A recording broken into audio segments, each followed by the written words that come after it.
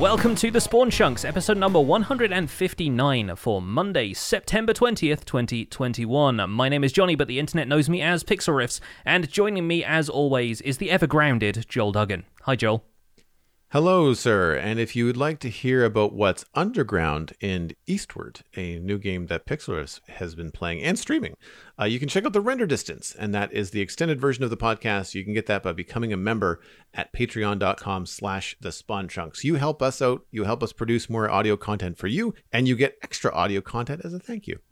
Absolutely, and yes, thank you once again to all our patrons listening in. So, we start off every episode by talking about what's new in our Minecraft lives, and to be honest, like, Underground has been most of what I've been doing in Minecraft this week. I have been clearing out some geodes in my hardcore world so I can harvest some amethyst, and discussing the different approaches you can take to harvesting amethyst from a geode. Now, I wanted to ask you a question about this, because you mentioned your geode farm that you had kind of linked up to a drowned farm recently, but I think you've been dwelling more on the drowned farm side of things. How do you harvest amethyst from your geode? Do you do it manually, or have you got an automated system rigged up now? So the actual harvesting happens manually, with a Fortune 3 pick. Yeah. Mm-hmm. A very specific Fortune 3 pick that's made of iron, that has mending on it, but does not have any kind of mining efficiency speed. Or anything. Yeah. Mm-hmm. There's no efficiency on it because I have already lost 3 nodes, I think. Yeah. And there's a lot in there, and specifically the ones that are easy to get to, it's become kind of a pain when you start to accidentally destroy the ones that are the closest in reach. Yeah. So I've got a bunch of, I think it's scaffolding, and I basically just hop myself up to the top and then mine on my way down. What I did, however, is took a big square out of the bottom of the geode. So I made it a square that covers the entire geode area with a water collection system in the same way that you collect cactus or anything else. Mm-hmm. So I don't have to worry about inventory management. If I have amethyst crystals in my inventory, I just toss them. And as long as they don't land on another geode block, which is another reason why I start at the top down, is that as I go travel down, I can see, there's a couple of crystals that didn't make it to the water. They landed on another geode. So, not another geode. They landed on another amethyst, budding amethyst block. So I'll just travel down, kick everything off, make sure it all goes in the water. If my inventory fills up with stuff, I'll just put it in the water again. And then the water system is attached to the same sorting system that my zombie spawner is attached to. So it's going to sort out the copper, the flesh, the crystals. There's a couple of other things too. I get a lot of armor from the zombies as well. So what I normally do is I'll go to that area, I'll turn on the zombie spawner, which turns everybody into drowned, and then they start to pile up.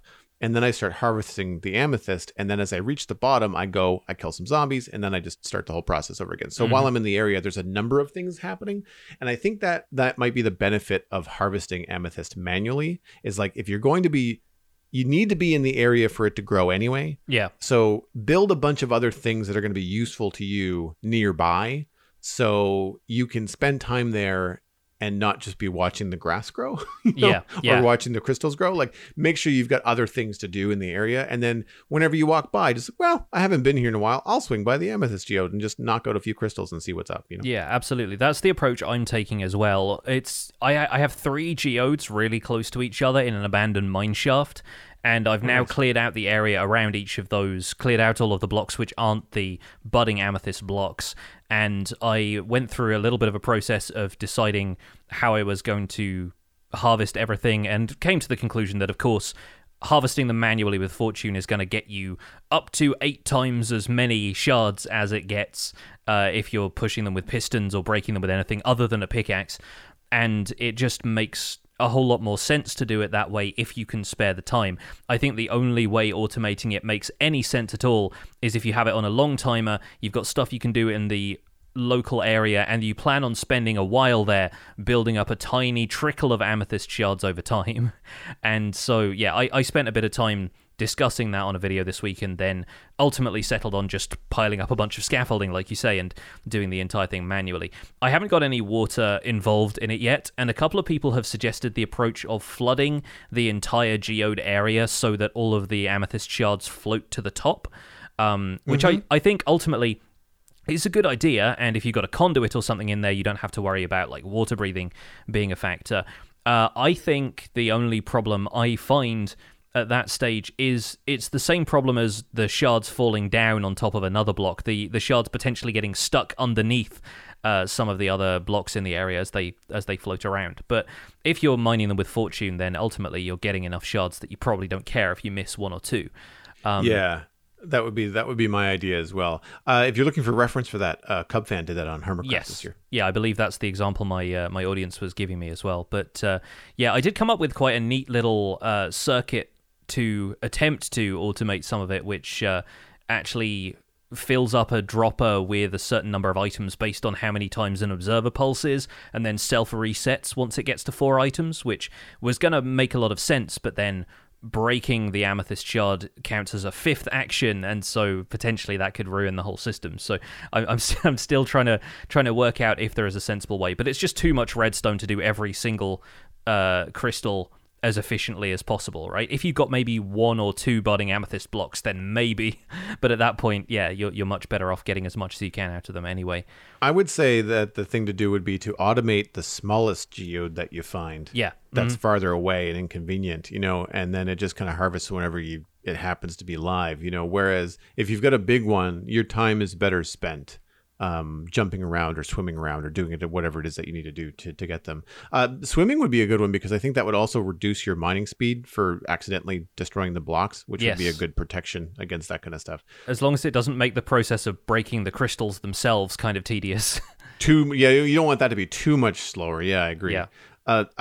I saw this and I don't remember where I saw it. I think it was a thumbnail on YouTube, and I apologize that I can't give credit where credit is due, but someone suggested that it would be nice if amethyst or budding amethyst blocks could be moved, not destroyed or harvested, but moved by pistons. So the idea is that you'd hook up a sticky piston to the budding amethyst, and then every so often the sticky piston would basically like push it out, pull it back, and that would jostle off the crystals, and they would just fall to wherever they were going to go.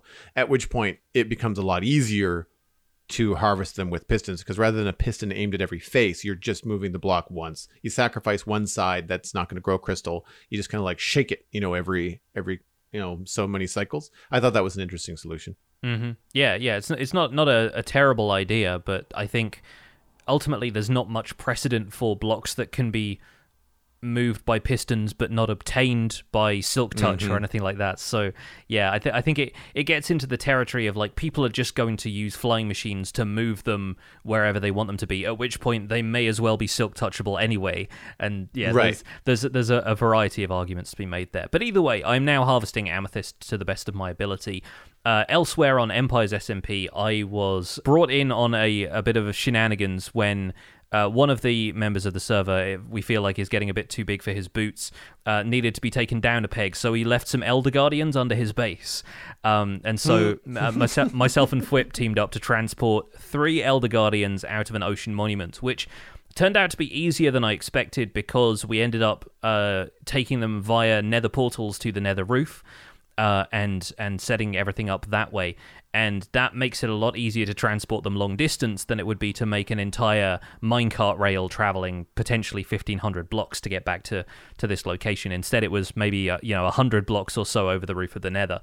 So that was a lot of fun. We lost one of them in the process because I think it ended up going back through the nether portal and then suffocating in the obsidian. So we ended up with one that was just a prismarine shard and a single raw cod at the end of it. But yeah, we got 2 out of 3 in there, and we left one inside a prison cell that he'd built in the kind of dungeon area underneath his house. And so there was an Elder Guardian just in jail down there, which made for a pretty fun image. But we've been having some fun on that server. It's a lot of fun just coming up with these occasional prank ideas that ultimately we all follow the same philosophy of, if you're going to prank somebody, don't do anything that it isn't going to be easy for you to clean up again. If it takes them too long to clean it up, then obviously you need to step in and help. But us all being friends, it's still nice to poke fun and mess with people like that occasionally. That's the thing. Like when it's all in good fun, it's all in good jests. I mean, I did some pranks in university, and we were always careful. You know, we would make sure we were reading the university bylaws and all the different stuff. Yeah, like yeah. we're not going to break any rules. We just want to kind of take someone down a peg that is a little bit too big for their britches or whatever. And I mean, there was also a certain point where it escalates to the point where you say, "And we're done. we don't want this to go any farther or get anybody in trouble." You know, with Elder Guardians, do they drown when they're outside of water? They don't. No, that's the one thing we took advantage of. Elder Guardians neither despawn nor drown, so we didn't have to name tag them. We didn't have to leave them in water. They were totally fine, and so one of them just got left at the bottom of like a well that Mythical Sausage has built at his base, but just like, you know, with layers of glass, that kind of glass fog effect, because it's meant to be like a deeper and darker well. And so we left a fish at the bottom of it, just kind of flapping around. And so that was super fun. And there's a couple of clips in his episodes now where he just casually has mining fatigue, but doesn't necessarily draw as much attention to it. So that was fun. Yeah, some folks in our live chat who've watched the video are pointing out that the other remarkable thing about that was that we had to get a lot of milk to dispel the mining fatigue effect, so we could, you know, place obsidian without worrying about having to break it again using mining fatigue. And so I went to get a source of milk from a nearby biome, couldn't find myself a cow, brought back a goat instead. And it's probably the first time I've actually used goats for something utilitarian at this point. We haven't got any screaming goats farming stuff for us or anything, but having the goats available as a source of milk when I couldn't find a cow was actually kind of useful. And so the incidental uses of goats right now are still proving useful to me, despite them not really having much else to do the rest of the time. For me, on the Citadel, I've jumped the river. No jumping the shark, but I've jumped the river. I started building on the north side of the river in a small area between the wall and the river. And I was trying to think about what could possibly go there. And it's taken me several weeks to think, because I've been staring at this empty grass patch of like ugliness for a while. And then I realized that close to the wall and close to the front of the town, barracks would make a lot of sense. Mm-hmm. So I've started adding in some small barracks, some lodging for soldiers. There's quick access to the wall. There's 3 points of access along the wall, or there will be when I build stairs and add like inside staircases to the towers and stuff.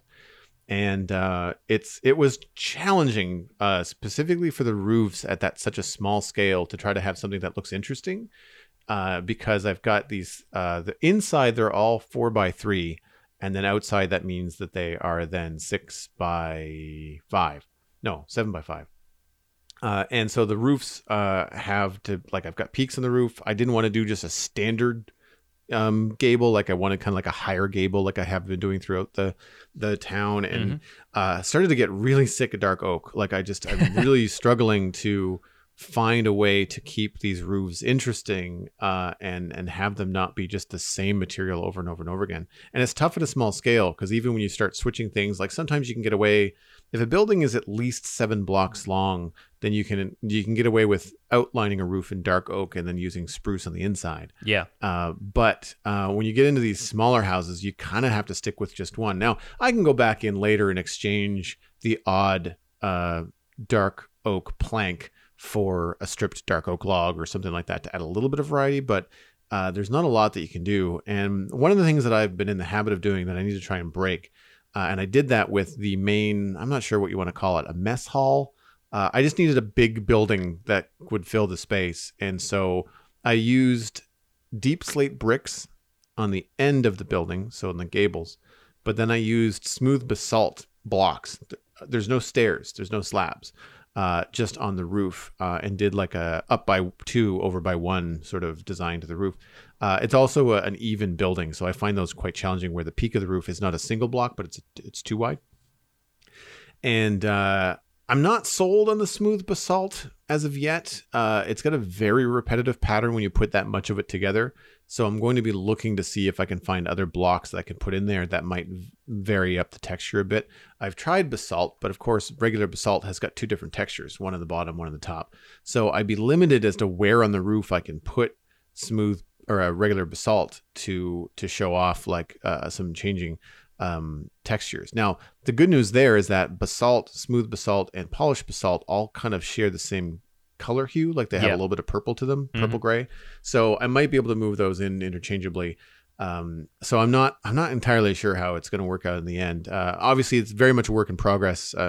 Sharing some pictures here with our live audience, and I thought it was interesting to share these because we were talking a lot on stream over the weekend, and what came up was like how long it takes to do this kind of stuff. Like this is framed in. I've got a couple of roofs that I struggled with for the better part of 90 minutes, and I really only logged about 5, maybe 6 hours on this particular area over the weekend, and I don't have any one thing completed.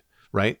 If it looks semi-finished from the outside, I can assure you it is grass on the floor of the inside. Yeah. Like I've just not gone and done a lot inside. And it just kind of reminded me of just like taking your time and the kind of happy accidents that happen when you leave something around. Like if you can't decide what to build on a cliffside or in an area, leaving it until the idea hits you and then utilizing the landscape and trying to think, okay, rather than just changing this entirely, what could I do to make this work? And something I don't know if you do, but I tend to pull buildings down to meet the landscape. So when I was building one of these houses, it was obviously kind of like sticking out over the edge of what was a cliff.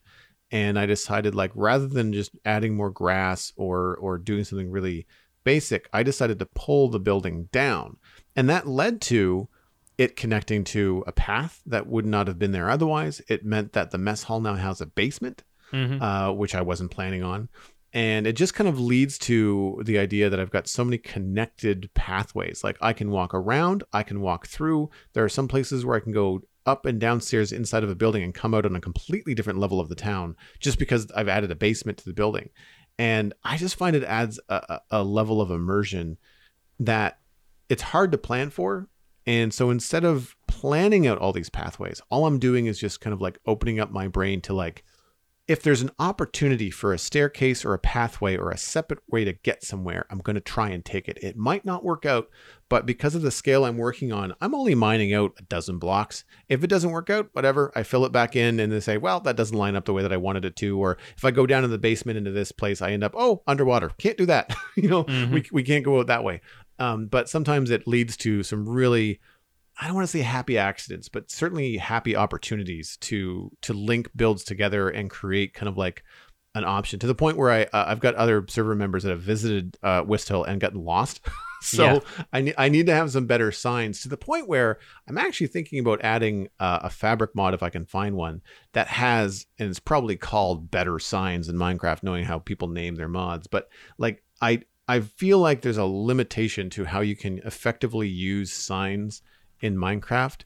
I think the dye system now and being able to change the color of the text is great. The glow ink sacks help a lot as well. Not something I'm going to use in a medieval town, I don't think, but it's cool. The issue that I'm having is the ability to place signs and your limit therein. So I'm looking to see if I can find a way to like place a sign where it actually does stick out on the side of a building as it normally would.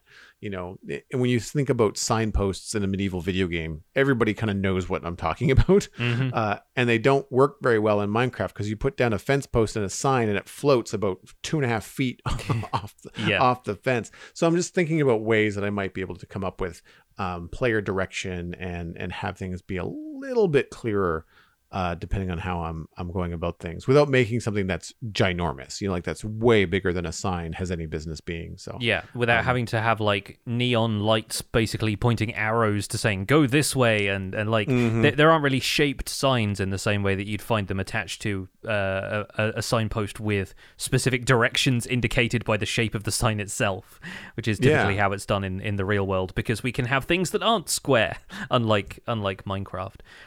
Going back to the idea of having basements, I think that's a really neat immersive detail for the type of city that you're building as well, because you're building a medieval kind of town, and if you think about it, they don't really have the technology available to them to do any kind of advanced earthworks and flattening terrain. We're all used to doing that in Minecraft because all you need is a shovel with enough durability.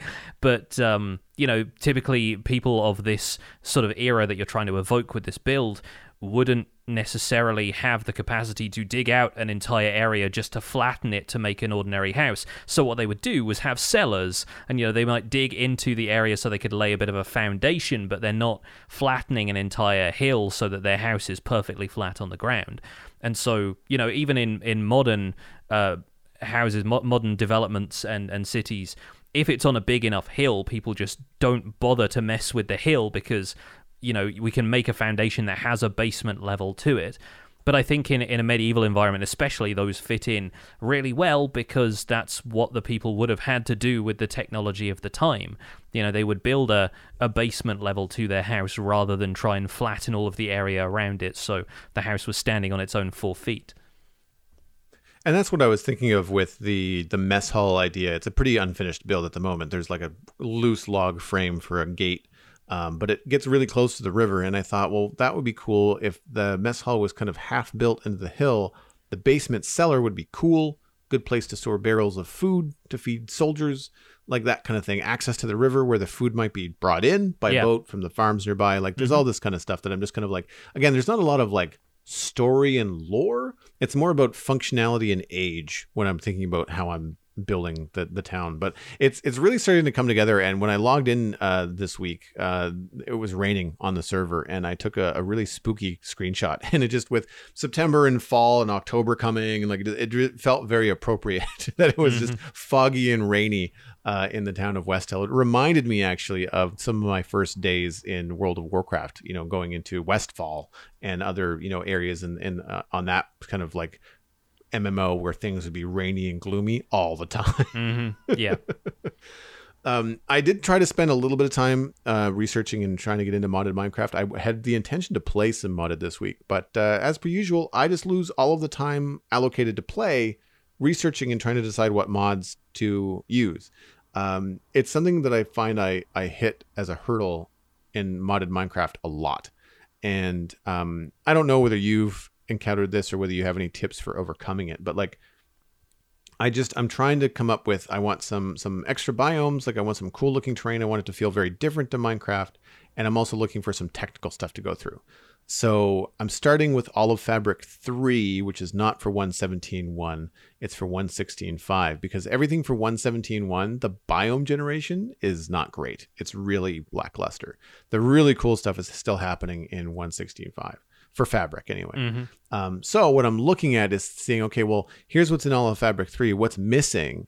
And I've been watching some YouTube videos that kind of like recap some, here's some cool mods. And I'm trying not to go with like any kind of make easy mod, but I like the idea of different things, different abilities, different, not blocks, but like certainly block palettes, vertical slabs, just anything to kind of make it feel very truly modded and for me to just not have a standard Minecraft experience.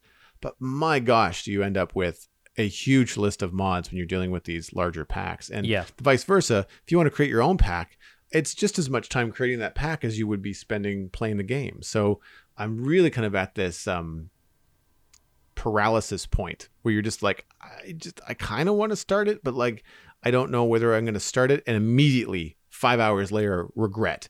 Not using this biome generator, not using this thing that I don't know about, like, and realizing that this is just not, it's going to be this endless reset, Yeah, definitely. I think that the key to modded Minecraft, if you don't really know where to start, is to find somebody who is willing to do the research for you and kind of curate your experience of what mod packs are out there. So honestly, just finding a YouTube channel like, say, Chosen Architect or Direwolf20 or Mischief of Mice, the people who basically go through a new mod pack every time it's out, they follow trends to a certain extent in like what's new and what's out there and what the latest FTB pack is and so forth, but they're also really good at giving opinions and kind of doing showcases of an overview of the mod pack, as well as the little details if you get stuck on a certain aspect of it. So that's the advice I would give. As somebody who doesn't play modded Minecraft a great deal myself, it's worth just finding somebody else out there who can help curate the experience for you. I do follow Chosen Architect. And one quick question before we move into the news. With you and FTB, I know that's Feed the Beast. Is that a gameplay style or is that a mod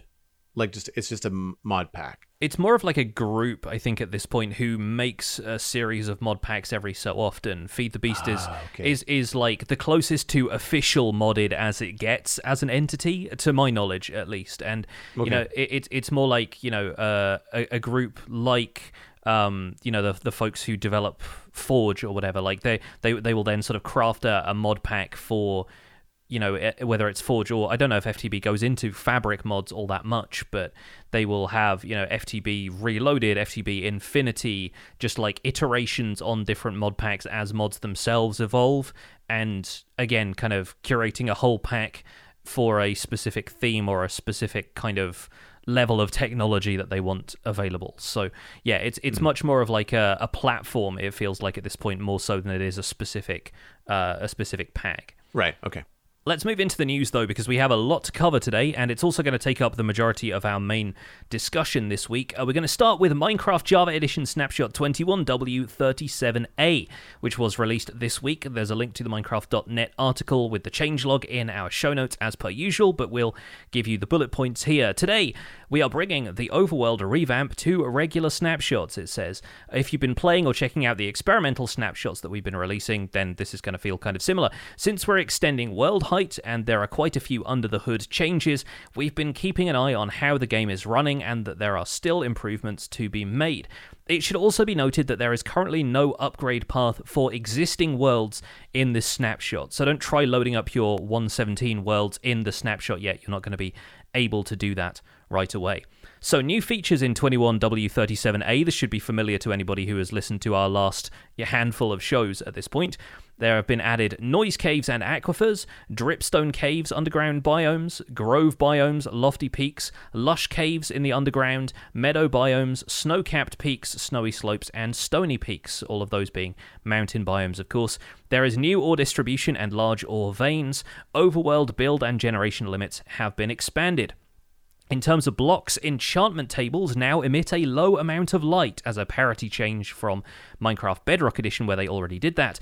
Using shears on the tip of a cave vine, twisting vine, weeping vine, or kelp will now cause it to stop growing. In the dripstone caves, you have plenty of pointed dripstone and dripstone blocks on the floors and ceilings, and you'll find small pools of water. In some places, you'll find larger stalagmites, stalactites, and columns built from dripstone blocks, and dripstone caves will also contain some extra copper ore blocks. Groves are snowy terrain with big spruce trees and powder snow traps, which tend to generate on high-altitude terrain beneath mountain peaks or hilltops. Large ore veins are also integrated into the terrain. These are copper veins that form between Y0 and Y50 and are mixed with granite, and iron veins that form below Y-8 all the way down to Y-60 and are mixed with tuff. The lofty peaks biome is described as dramatic, jagged mountain peaks with snow, stone, and goats. Lush cave biomes now have moss-covered cave floors and ceilings. They contain clay pools, drip leaf, glowberries, and spore blossoms generating naturally, as well as azalea bushes and flowering azalea bushes. Lush caves you can find marked on the surface with azalea trees. Going into the mountain biomes, the large grassy biome filled with flowers that tends to generate high up on plateaus is the meadow biome. They are home to donkeys, rabbits, and sheep. The snow-capped peaks biome is smooth mountain peaks with ice and snow, where you can find plenty of goats roaming the hills. And the snowy slopes biome also has its fair share of rabbits and goats, along with snowy terrain that can hide powder snow traps. The stony peaks biome is a stony mountain peak that can be jagged or smooth and may contain strips of calcite, along with the now mandatory goats. Another significant change that's been brought over from the experimental snapshots is mob spawning. Monsters will now only spawn in places where the light from blocks is 0. They need total darkness in order to spawn, and skylight will still prevent spawning as it did before. They've also fixed an issue where players in multiplayer can face either more or fewer enemies than intended, particularly when other players are flying, so the mob cap is distributed much more evenly between players on a multiplayer server. The snapshot also has new ore distribution. We've changed the ore distribution and generation to match the new world height and add more strategy to mining. There is no longer a single Y level that is best for all ores. You need to make trade-offs. The full details of all of the ore distribution is in the Minecraft.net article linked in our show notes. Generally, iron ore is going to generate both higher and lower in the world. Copper ore generates in larger amounts in dripstone cave biomes. Lapis cannot generate exposed to air. It will either be buried or underwater. Coal has reduced air exposure as well. You will find more coal buried or underwater. Gold generates now below Y32 with a strong bias towards Y-16. Extra gold can still be found in the Badlands biomes. Redstone ore generates below Y16, and redstone ore generation gradually increases as you go below Y-32 and further down. Diamonds generate below Y16, and the lower you go, the more diamonds you will find. Diamonds have reduced air exposure as well, so you will find more diamonds buried or underwater than exposed to air. Noise caves and aquifers are now in the game. Noise caves are a new way to generate caves, providing more natural variety. This can cause some huge caves.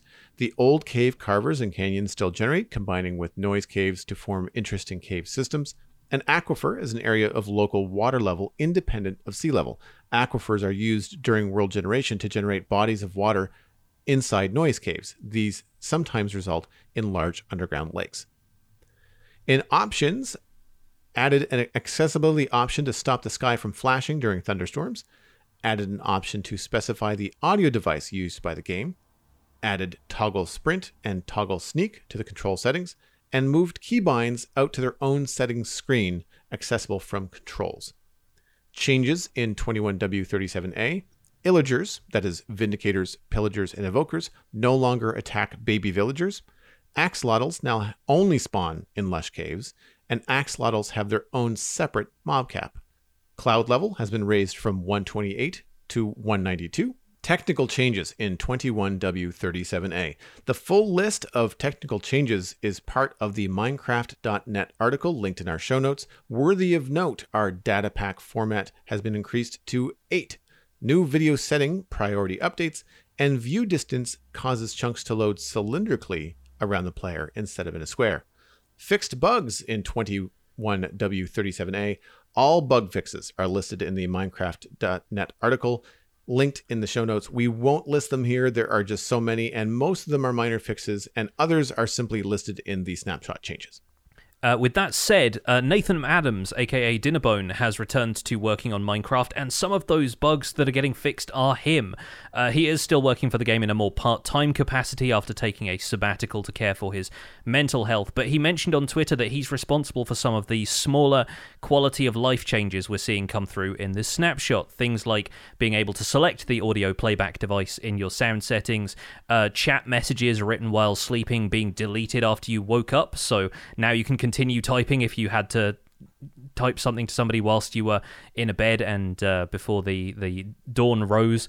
And also Dinnerbone animals, that is animals that have been flipped upside down using a Dinnerbone name tag, not looking at food correctly. You can see why he has a personal interest in those in particular. There is also a Bedrock Edition beta this week, 1.17.40.20, which adds a bunch more changes that have come to the experimental snapshots in Java to Bedrock Edition betas, including the Stony Peaks biome, vegetation in mountain meadows having been corrected, dripstone clusters have now been relocated to only be found in the dripstone biomes, likewise dripstone features, things like what I presume are the stalactites and stalagmites that generate on world generation.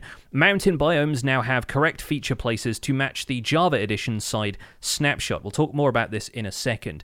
Infested stone can be found under the new mountains. The ore distribution has been tweaked to match the Java Edition side snapshot as well. Clouds are now at Y192 as they are in Java. Tweaked biome placement, river size, and terrain shapes for a better overworld experience. Mob spawning has been tweaked in mountain and cave biomes to match Java Edition. Trees in swamps can now generate slightly deeper when in water. Deep slate now finally generates at lower depths, and dripstone features now generate at deep slate depths. The placement logic of small dripstone features has been refactored. The frequency is similar, but exact positions will differ. Maps now correctly show the colours of blocks below the Y level of 0, and there are a few other technical changes and bug fixes listed in the changelog, which we won't show here, but vines can now generate in lush caves instead of generating above the surface. Vines can now grow down below Y0, and villages now generate in the style of the biome they are located in, with some pretty significant bug fixes. Last of all, for our news segment here, there is a new Dev Diaries video on the Minecraft YouTube channel titled Community Collaborations. This is a YouTube video from Henrik, Agnes, and Senior Community Manager Cameron Thomas, acknowledging the roles players have in providing feedback to the developers, especially with a focus on the Caves and Cliffs update. It's about a 7-minute long video, but really worth it if you want to see how the team takes on feedback and takes notes about what the player's experience is, and then, the ways they gather that information and then recycle it into changes they can make as snapshots progress. Really good video, definitely worth your time if you want to watch that over on YouTube. I really enjoyed the Dev Diaries video this time around. I mean, too. I normally do, but they're I like the fact that you get to sit down with. It's usually Agnes and maybe another prominent person in the team, like Henrik this time around. But then you also get to see someone new. Yeah. This is the first time I've ever seen Cameron Thomas talk about what he does at Mojang, and I thought it was really interesting.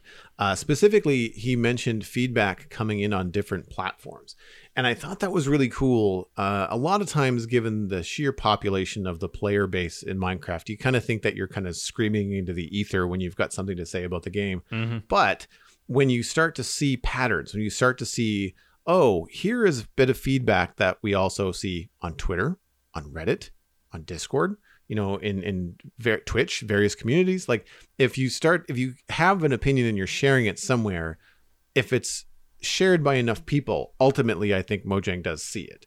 Yeah. And I feel like that is a really cool thing to note, that the through lines of feedback tend to rise to the surface. It's like, okay, we've got too many. We'll say I'm pulling this out of my hat. This is not something I've heard, but let's say too many underground aquifers. Like every cave is underwater, and if you start seeing that on Twitch and Reddit and Twitter, and so you start to go, okay, what's the source of this? Why is this a problem? What's happening behind the code in the game to cause so many people to run into giant underground caves that they can't get through because they're underwater? And so I thought that aspect of the video was really cool. I also enjoyed, I think it was either Agnes or Henrik that said that the ability to pivot with snapshots and feedback and be able to say, like, prior to release, we're getting this feedback that this isn't working right, or this is too overpowered.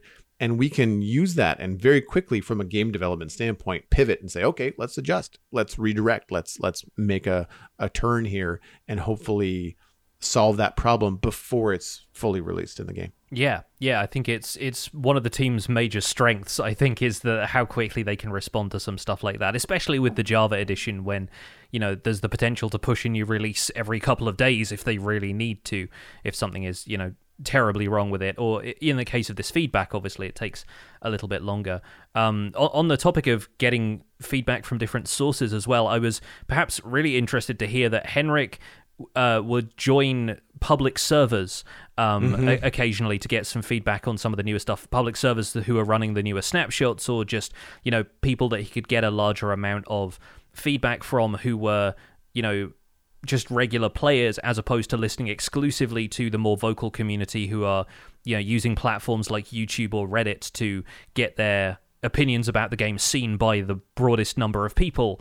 And while I'm sure threads like that and videos are a great way to find a community consensus and to find, a large amount of people saying the same thing, they also have the option, the opportunity to steer people who are maybe a little bit more, easily led in terms of a certain argument. And so going straight to the source of, like, joining a server where people are playing and just talking directly to individuals who might not necessarily have that platform accessible to them, I think is a really great approach. Obviously, you're not going to be able to touch the entire player base that way because it's so big, but you definitely get to see what people are doing as they're doing it, and allowed to, chat to them a little bit more is a really great thing. Something that I really enjoy about our chunk mail section is that most of the people that write in are not content creators. Yes. It's mostly people often playing with their kids, and they have questions, or they've just got a gameplay experience, or like, I'm a busy father of 3 and soccer practice is just back on this fall. Like I've got 3 hours a week to play in Minecraft. So this is my feedback on this new feature in the game that I can't seem to get to because I just don't have time.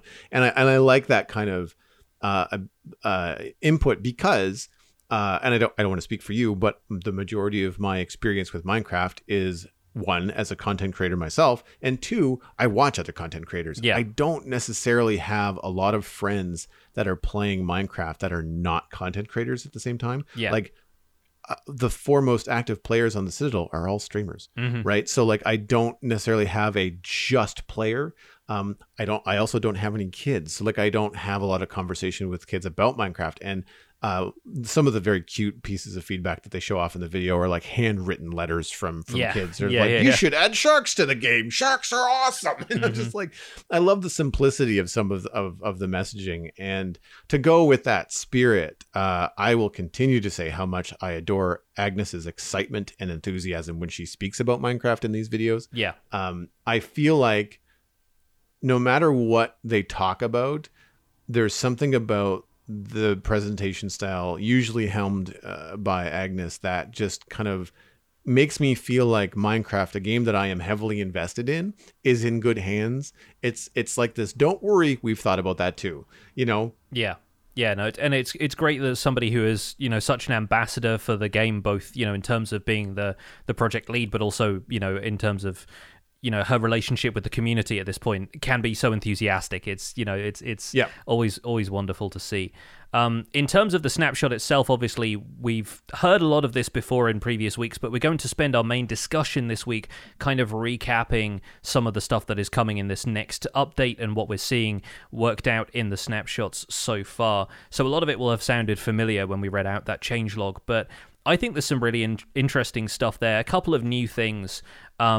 And also the Bedrock beta is something I want to touch on before we move on to the emails and the main discussion, because it wasn't really mentioned in the changelog. There are a couple of changelog points that hinted at, you know, correct feature placement to match the Java Edition snapshot and ore distribution matching and things like that. But if you load up a Bedrock world seed and a Java world seed using the same number, as long as it isn't a negative number, which seems to be an issue with the way Bedrock worlds generate right now, or potentially the way Java worlds generate, I'm not sure on which side the fault lies.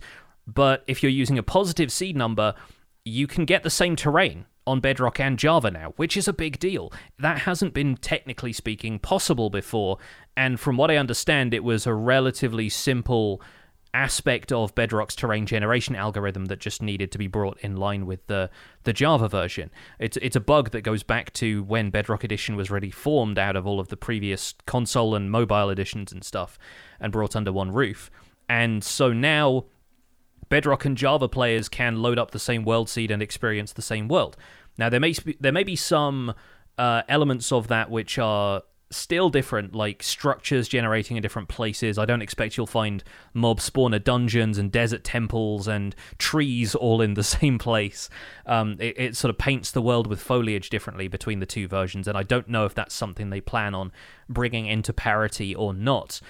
But Bedrock Edition players who, you know, load up a YouTube video from their favorite creator who might happen to play Java and put in a world seed are now going to find themselves faced with the same world, which I think is a really exciting prospect because it brings the two versions much closer in line.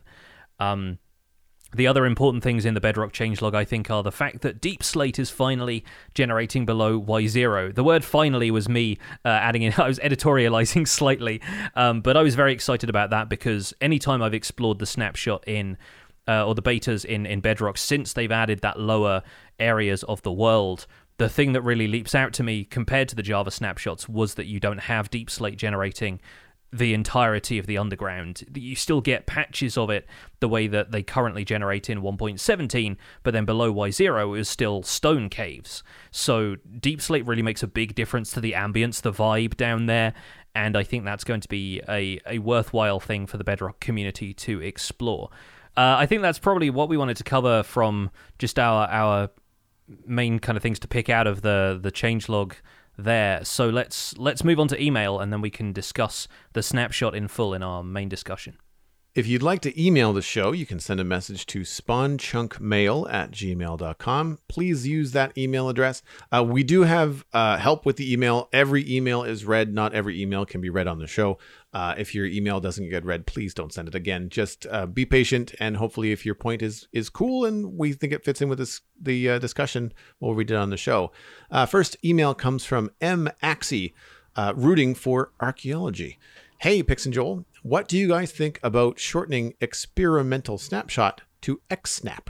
It's fun, it's cool, and it's snappy. I see what you did there. I have been thinking about Gilded Blackstone a lot. It's such a good-looking block, yet difficult to obtain because it's not craftable and it's only discoverable in a bastion. It has a magical aura about it, similar to Crying Obsidian, and while it is a specialized block in that it can't be used for a lot of things, when it is used, it looks incredible. And that is the beauty of Gilded Blackstone and Crying Obsidian. They're difficult to obtain in huge amounts. You have to be selective where you use it, which creates a super cool feel when you spot them in your builds. I would love more blocks like these in the game.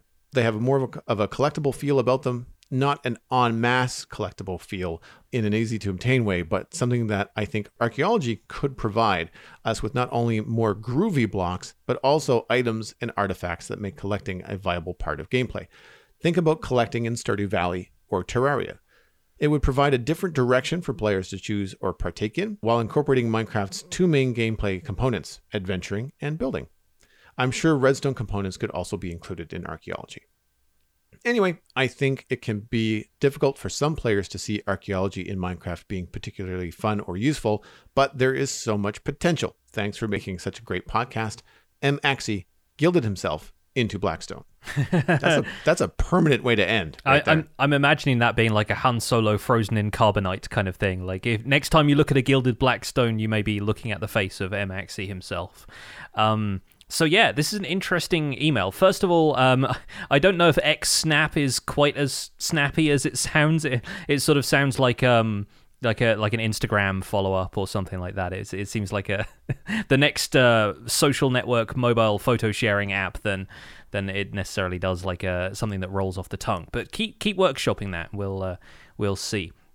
So Gilded Blackstone here is being used as an example of a type of block that could potentially be found through means like archaeology. And I'm going to take Amaxie's side here. I think blocks like Gilded Blackstone are kind of perfect for having in limited quantities because they're good at the detail side of things, but they are quite busy detail-wise, and I don't imagine anyone wanting to build a giant wall out of the stuff in the same way that you don't always want to build a giant wall out of, let's say, purple glazed terracotta, right? A lot of that stuff seems like a highlight block, an accent block, and something that adds a little bit of sub-block detail in terms of the texture next to some blocks that might look a little bit more plain, like natural stone, for example.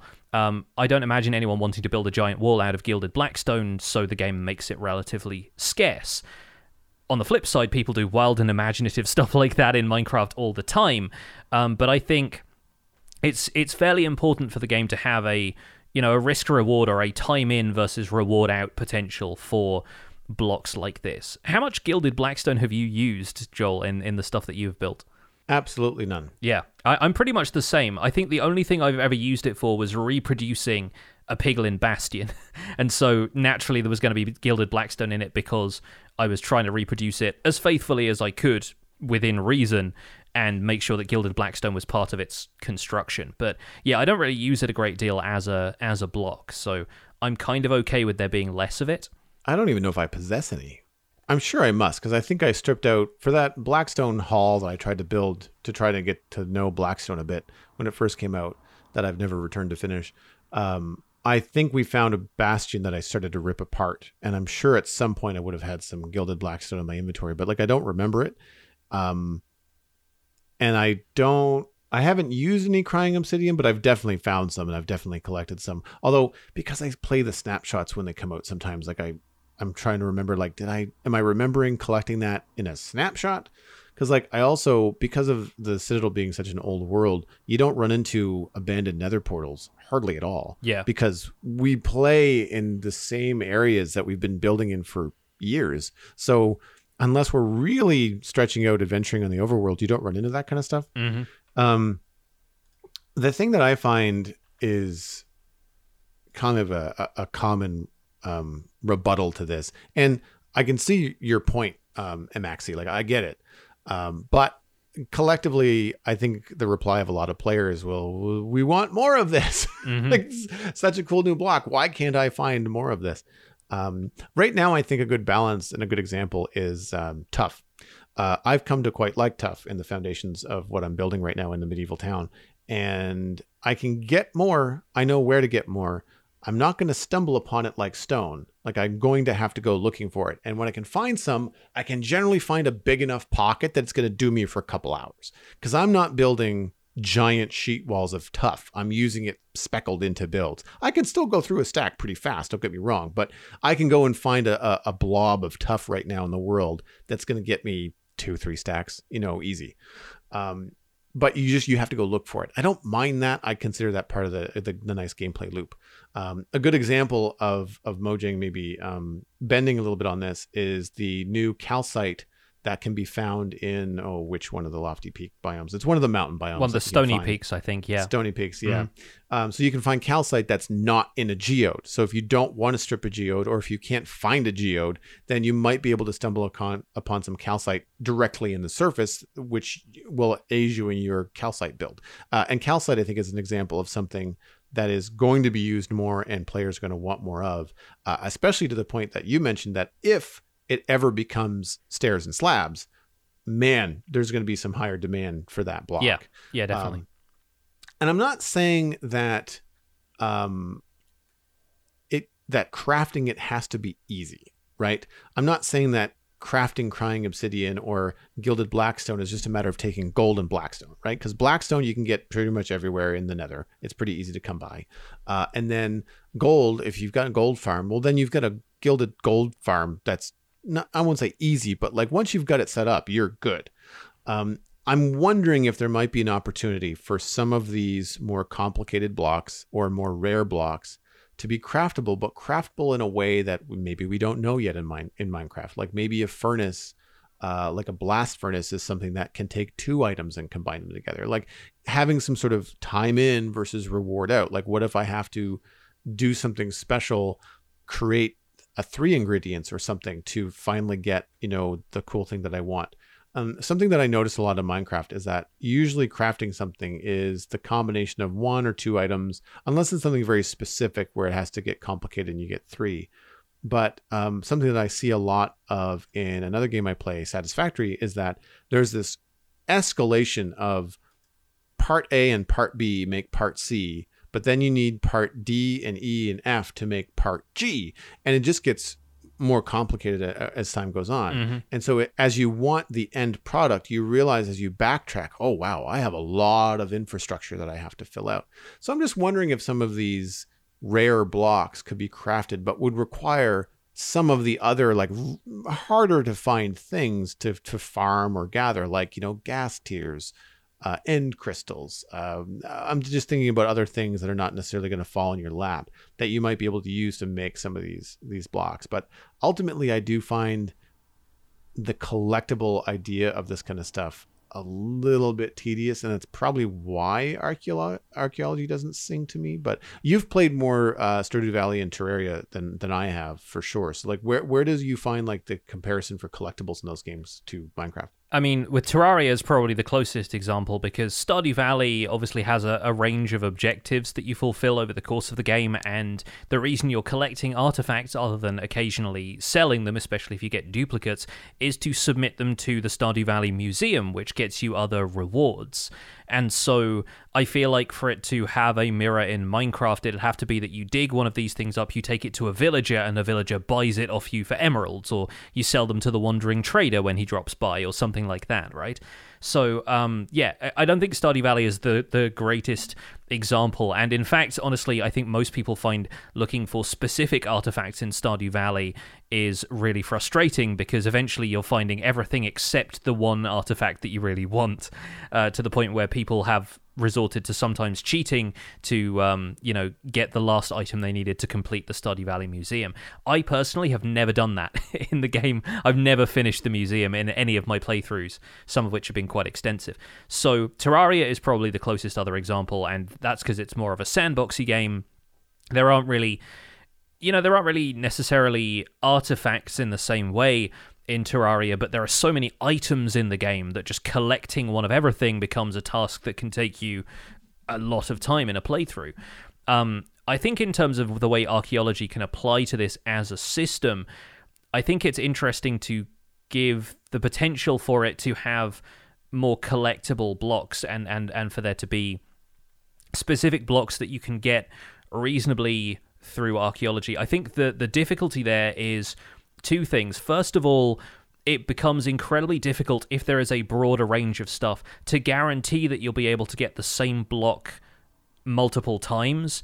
And if, let's say, there's a range of 16 potential blocks that you can get from archaeology, if you want a ton of one of those blocks to build with, you've only got a 1 in 16 chance of getting that block every time. You have to put in way more effort to get out maybe 2 or 3 blocks of the stuff that you actually want to build with. So that becomes a bit of a difficulty. If maybe archaeology allows you to dig up different materials that you can then craft into those blocks so that you can make more of it, I think that becomes more viable. But the other thing is that Minecraft has very few blocks. Items may be slightly different here, but very few blocks which you can only get one way. And that has been fairly fundamental to the game as a whole so far because it caters to different gameplay styles.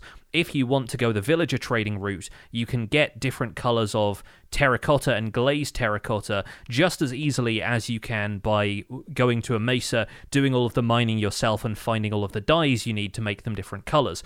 There are 2 different ways of getting those blocks. Likewise, most of the other stuff that you can find out there in the world, with the exception of, raw materials like ores and so forth, you can potentially get either through villager trading, or in the case of iron, you're not going to get iron ore blocks, but you can get, iron ingots from farming them by iron golems. And there are so many different approaches to gathering sometimes the same material that there are very few cases in which Minecraft only allows you to get something one way. And I think the Gilded Blackstone is probably the only example I can really think of off the top of my head, because you can't get that from piglin bartering the way you can stuff like Crying Obsidian, which was the other example Emaxi gave in this email.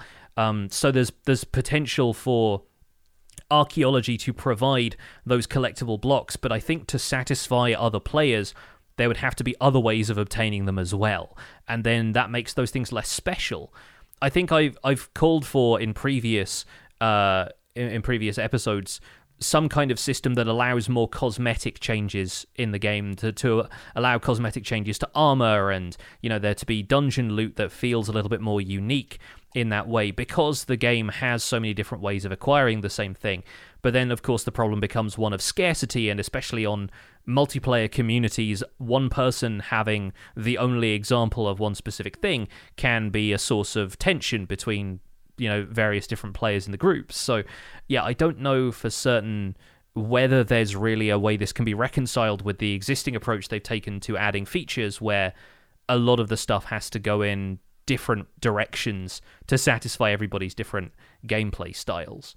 I think archaeology is a great example of a system that could be used to provide decorative blocks to players who don't want to be swarmed by enemies the way that you have to be if you're gathering Gilded Blackstone. But yeah, I think it remains to be seen where the balance lies on that front. I'm wondering if collectible items would be more appealing than collectible blocks. Because blocks, if you want to build with them, you're going to want more than just a couple. Yeah. Whereas items, if you're just going to stick it in a frame on the wall and say, look what I found, then that's cool. You can't do anything else with it. So you're not, the other players that want to do tons of building with tons of cool blocks are not going to be just like, well, why does this block exist if I can't do what I want to do with it, right? Mm-hmm. Yeah, I think it's also difficult to then put an effectively useless item in the game. Like, just to have it be displayed doesn't really feel like Minecraft's vibe. Like, if it's some kind of ancient weapon, you should at least be able to swing it every so often, Right. Or like there's very few items other than things like paintings, which, can be crafted relatively easily, but only come in a variety of different shapes, sizes, and designs that really have that just stick it on a wall and it's nice to look at kind of vibe. I feel like players do most of their decorating that way using blocks, and it'll depend on what blocks you make the build out of. So yeah, it's really interesting seeing which direction they're going to go with it. The only look at archaeology that we had previously suggested there being clay pots that you could decorate with a series of designs and kind of build up your own story through the decals that you could stick onto these clay pots and then fire them to preserve the design permanently. And while that's an aesthetic thing, I can imagine a lot more people just wanting to use the clay pots for builds and to have like trees planted in them or something like that than they're going to be necessarily valuable for their collective potential. That's just looking at it from my style of gameplay, of course, but I expect that archaeology has the potential to add stuff like this in and to inspire people who want to collect one of everything to press on through the system. It's just about where that diverges into other styles of gameplay and how exclusive that stuff really feels and how desirable it feels in balance. What do you think we move on to talk about the snapshot? Yeah, let's do it. So, of course, we had what Joel has referred to in the notes as a big old snapshot drop. So we wanted to recap some of the changes coming in the Caves and Cliffs update part 2, now that they have moved into the full snapshot cycle and we can feel more definite about the fact that they're going to be included. Previously, all of these features, most of them at least, the ones that weren't in the data pack snapshots beforehand and so forth, the newer terrain stuff in particular has been treated as experimental, and there was no guarantee, although it seemed to be moving in that direction, that it was going to be brought from the experimental snapshots over into the main run of snapshots leading up to 1.18. But now it is, because we've had this week's snapshot 21W37A that has introduced all of these features as this is what Minecraft is going to look like moving into 1.18. Everything is still potentially subject to some minor tweaks and changes, but it looks like they are more firmed up about terrain. So how did you feel about this snapshot? Did you spend any time in this snapshot this week? Because when the changelog looked so familiar from the experimental snapshots, I didn't really hop into this snapshot at all and really poke around. No, I didn't either. Part of it was just because I had other interests. And the other thing was just that I think partly because we do the spawn chunks and we've been so steeped in the experimental snapshot news, nothing really felt like something I needed to explore. I felt like I've experienced some version of what they were talking about in the few times I have jumped into the experimental snapshots when they first came out. And I know that there's been several since. So we got up to 7, I think, before we rolled into a full snapshot. But I've felt that the experimental snapshots since about 3 or 4, with the exception of things like the Elytra changes last week, have been mostly iterative and refining what we were seeing as giant news bombs in like the first, experimental snapshots 1 and 2. So going into this one, I was just like, I don't think I really need to spend any time in it. One, because it's not clear if a new snapshot world in 37A can be carried forward. Yes. When that's possible, I can see myself popping in and saying, okay, I'm not in a rush. I'm not trying to get as far as I can in a week because I'm going to have to do it all over again.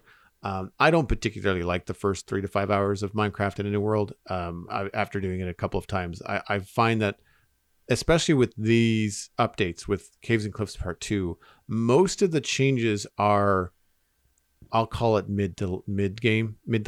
Yeah. Like you're not going to experience a lot of the changes in the first 3 to 5 hours because most of that time you're just going to be, trying to get started. And to the point where I've even considered if I'm going to play in the snapshots, maybe I'll just like swing into creative mode and just give myself armor, tools, house, and just like start like as if I've already played for 5 or 6 hours. Yeah. Just to experience the snapshot changes and what it's like to play in that world for a longer period without having to actually sink the time in. So when I was looking at these, these changes, I wasn't really overly interested in them. However, it's one of the reasons why I thought a larger news read this week would be good, because we're constantly getting new listeners. There's a lot of people that have not been privy to the experimental snapshots, and all of this is news to them because the snapshot showed up in their launcher and they're like, oh, wow, this is very different. So there's definitely some things that I'm curious about. But for me, the actual gameplay experience, it's can I bring a persistent snapshot world forward into the next snapshot? And I am curious to do that because given the performance issues that I have with Minecraft, I'd like to provide some feedback. But I don't want to do that and I don't really think that the first 2 to 3 hours of gameplay are going to be enough to really challenge the game. Yeah. It's going to need to be played in a while with lots of chunks loaded, with maybe some waterways going and some items and redstone and things like that. Infrastructure that I would need as a player before my world is going to go like, this combined with mountains is not really friendly to your system, and I'd need to be able to give that feedback. So yeah, like that's kind of why I've held off on it. That said, there are some refinements and stuff now that the dust has settled on the ore distribution and other things like that. There's definitely some things that have come to my attention now, reading through the full list of all the changes.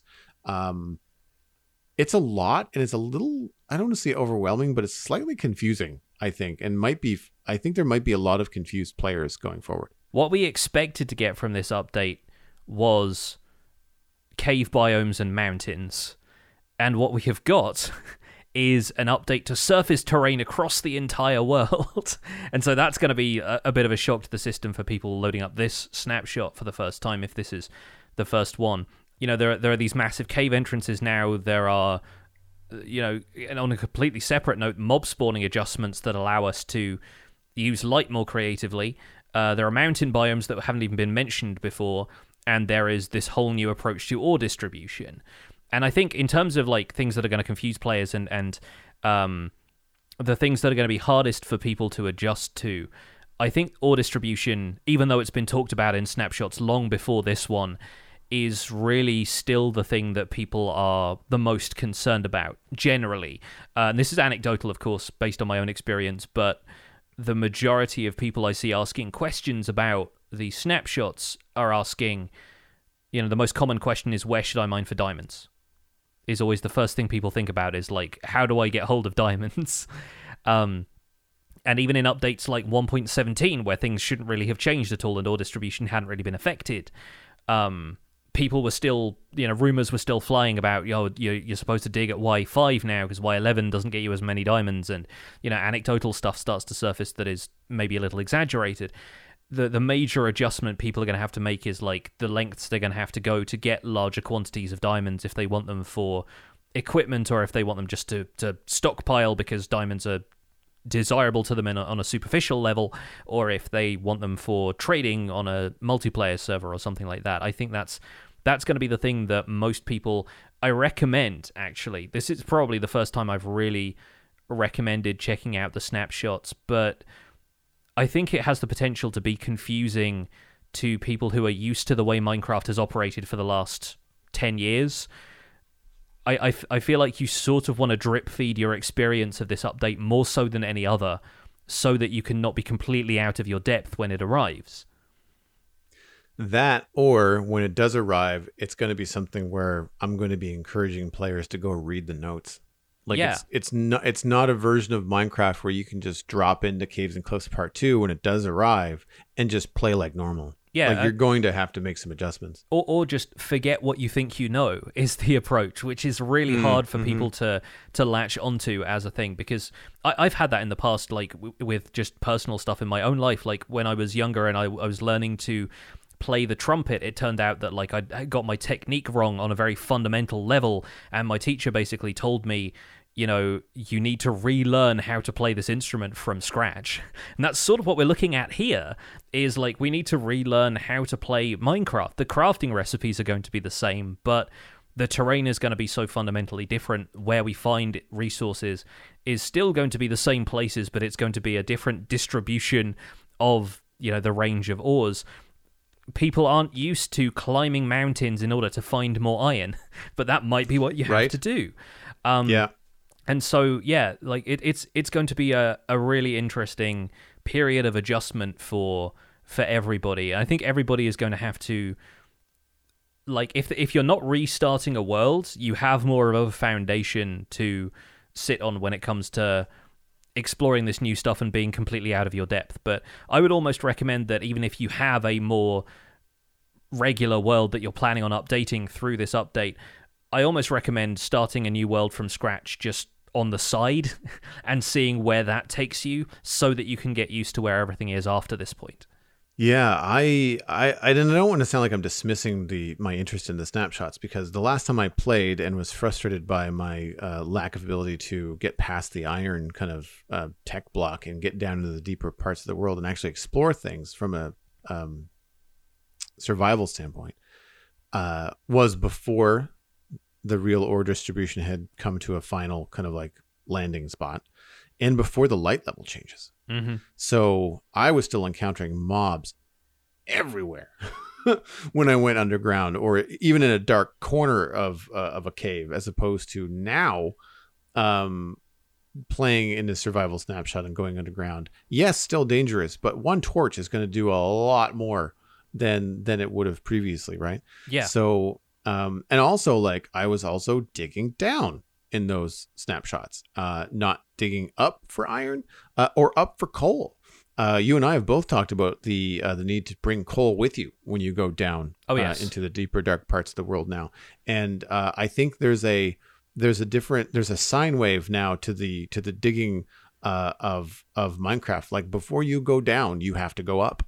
You know, you got to find a mountain, dig as much coal out of that mountain as you can.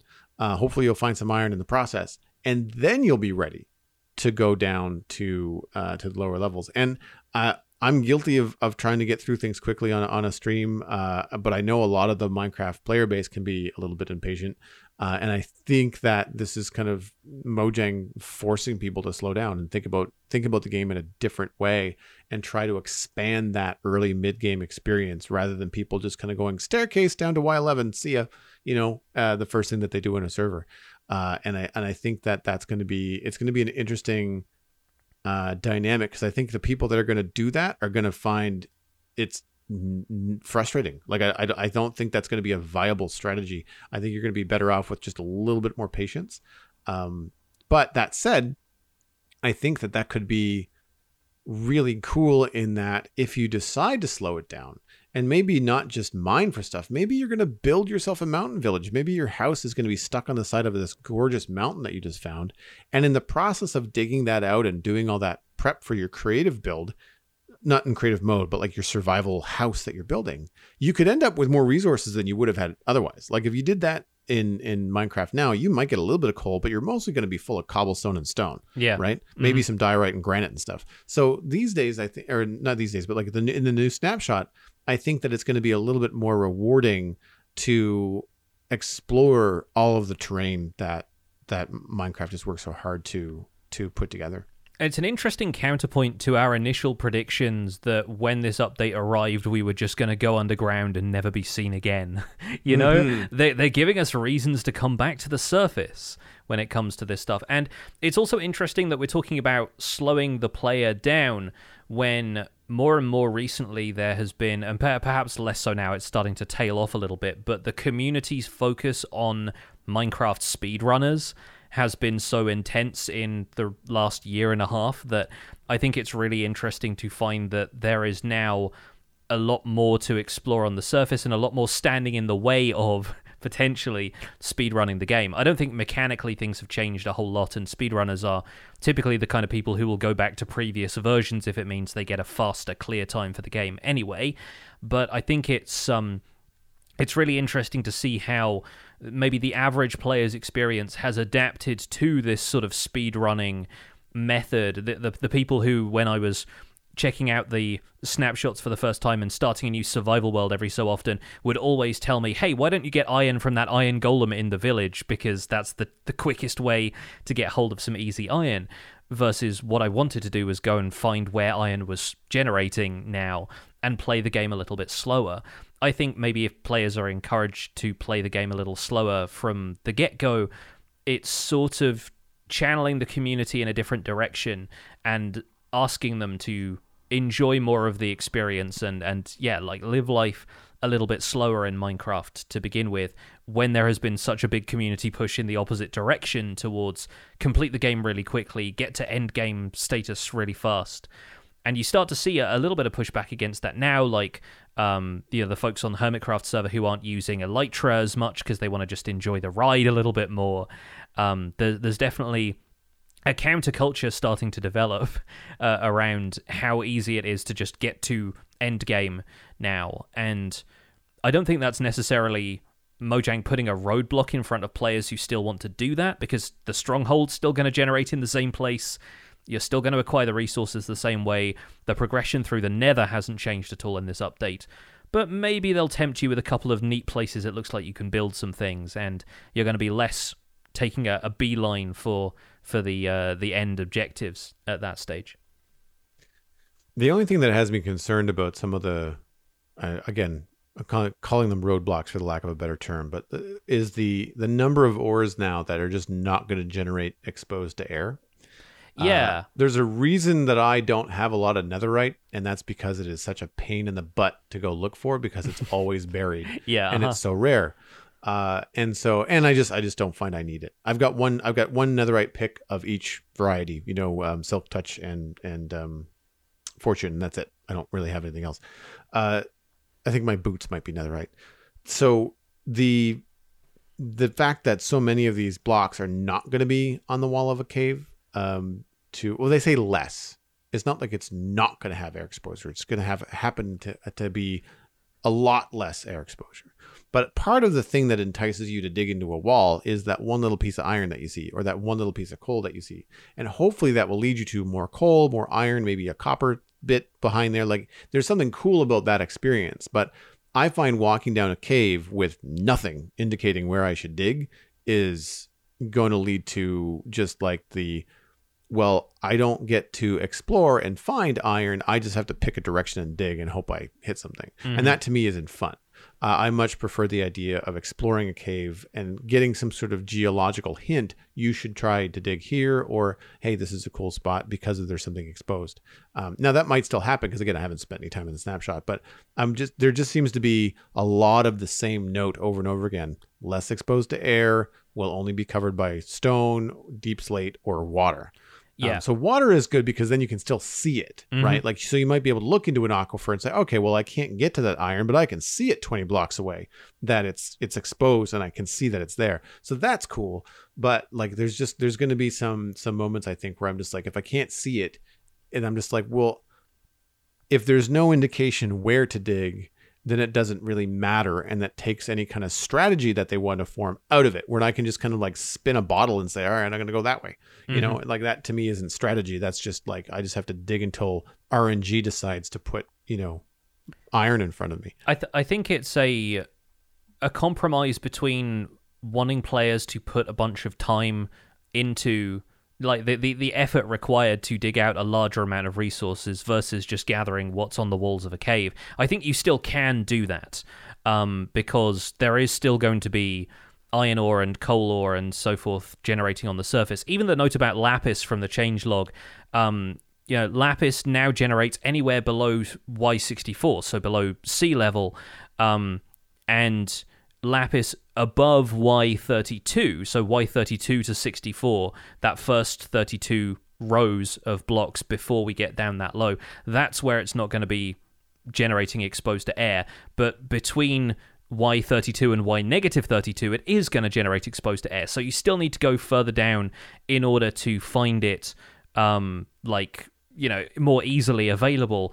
But if you happen to be digging around close to the surface, you stumble upon some lapis without having to go further down caving, and you found a couple of diamonds in a village, suddenly you have easier access to enchanting. And so it's rewarding those occasional finds where you're either stumbling into something, by sheer chance, or you're mining out an area for resources and you start to dig a couple of more valuable things out of the topsoil.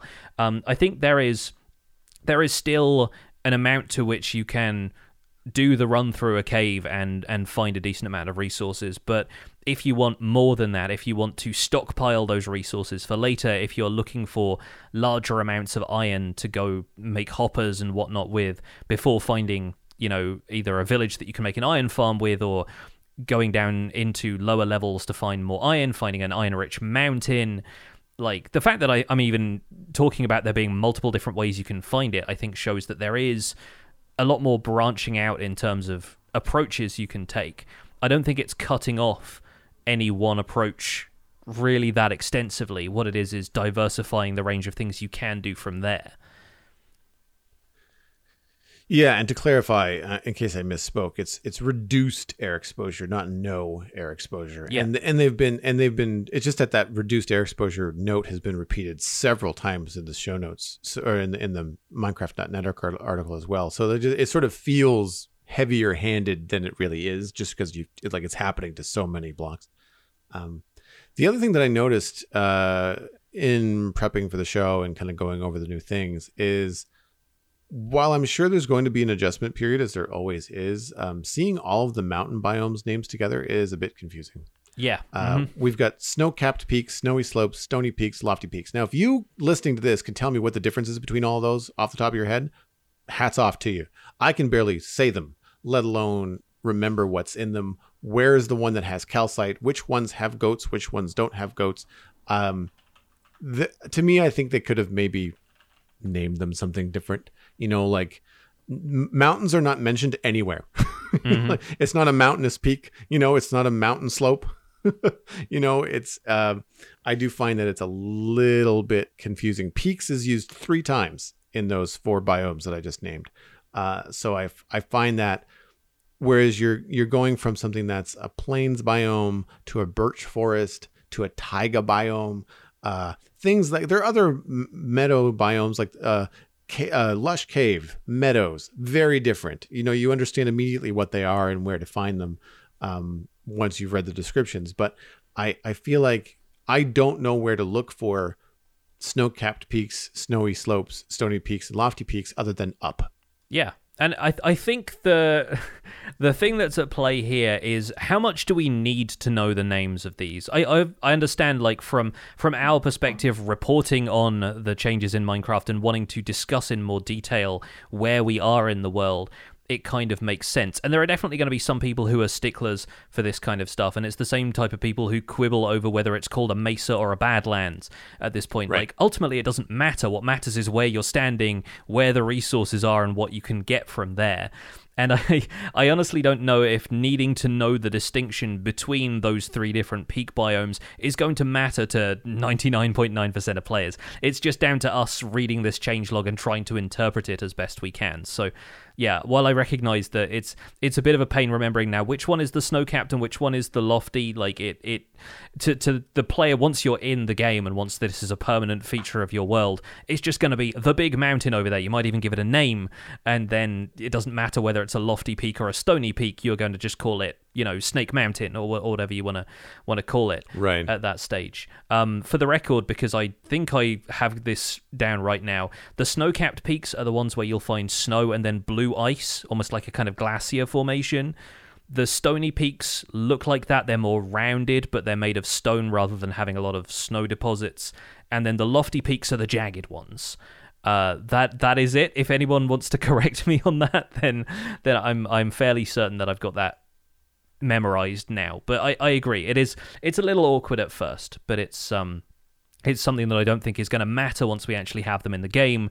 The main thing is, right now we're discussing all of them from a theoretical perspective, and so right. the names sort of become something that we stumble over. And devil's advocate, why not call lofty peaks jagged peaks? Just adding a descriptor in there would help. It depends whether or not they actually generate jagged, because Minecraft does weird things when it comes to terrain generation. You might find a peak that is quite tall but isn't necessarily as jagged as all that because it's generated a certain way. So yeah, I don't think they want to guarantee some of that stuff. It's like the way they changed the name of Grimstone to Deep Slate because they didn't want the adjective grim to imply something that the player didn't want to know about that biome and wanted the kind of imagination to kind of take over and project their own wishes onto it. So lofty, I guess, doesn't feel all that different to jagged, but at least it's not being so descriptive that it's, removing any other ideas the player might have about it. Anyway, I think that's probably where we need to wrap up this episode of the Spawn Chunks, because, again, we can talk until the cows come home, or the goats potentially come home, about some of this stuff. But in the meantime, you can find more information about the show and links to some of the stuff we've talked about today at thespawnchunks.com. The music for the show is composed by me, and the Spawn Chunks is proud as ever to be a listener-supported podcast. If you're getting some value out of the show, please consider putting some value back in at patreon.com/thespawnchunks. That is where you can join our community. Pledging at any level gets you an invite to our Patreon patrons-only Discord chat. You can listen to the show live every week as we record it. It also gets us closer to our next goals, which are currently only $14 per show away from a monthly Minecraft audio hangout, where each month we would sit down with our patrons and we could just have a nice conversation, kind of like the quick login that Joel and I have at the top of the show, about what we'd all been doing in Minecraft that month. We're currently at 292 patrons, which is up 8 patrons from last week. So another 8 patrons this week and we'll be all the way up to 300. If you feel like hopping on board, once again, patreon.com/thespawnchunks. Special thanks go out to our content engineer patrons who help make the show all the more possible. That is General Patton 82, Hunter 555, Jumbo Sale, and Yitz. Thank you for your support on this episode. Sharing the podcast with your friends is the easiest way to support the show. You can find us at The Spawn Chunks on Twitter and Instagram. Personal recommendations are by far the best way to share the podcast. Just poke a friend in the arm from a safe distance and tell them they should listen to The Spawn Chunks and that they can find it on iTunes, Spotify, Google Podcasts, and YouTube. Honestly, wherever you can find a podcast, you can find The Spawn Chunks. You can email the show at spawnchunkmail@gmail.com. Please use that email address. The RSS feed is linked at thespawnchunks.com, and the patron-only RSS feed is on the Patreon page. That's where you can listen to the render distance, the extended version of the podcast. My name is Johnny, but online I go by Pixel Riffs. You can find most of what I do at youtube.com/pixelriffs, where my Empire's SMP and Hardcore Survival Guide series are currently ongoing. I stream 3 days a week on Twitch, doing behind-the-scenes work for the aforementioned YouTube series, and sometimes I check out other games from time to time. I'm also the voice of the unofficial Hermitcraft recap, which you can find through a quick search on YouTube. Aside from that, I'm at Pixel Riffs on both Twitter and Instagram. Joel, where can people find you online? Everything I'm up to online, including my illustration and design portfolio, is at joelduggan.com. My other podcast, all about sci-fi and fantasy entertainment, is at thecitadelcafe.com. We are going to be talking about He-Man and the Masters of the Universe on Netflix. Yes, another one. Not the same one, another one on this week's show. That's going to be a lot of fun. You can follow me at Joel Duggan on social media and at Joel Duggan on Twitch, where I am streaming Minecraft and Satisfactory currently. Looking forward to some more art streams in the future. Thanks for visiting the Spawn Chunks. The world outside is infinite, so let's keep things snappy.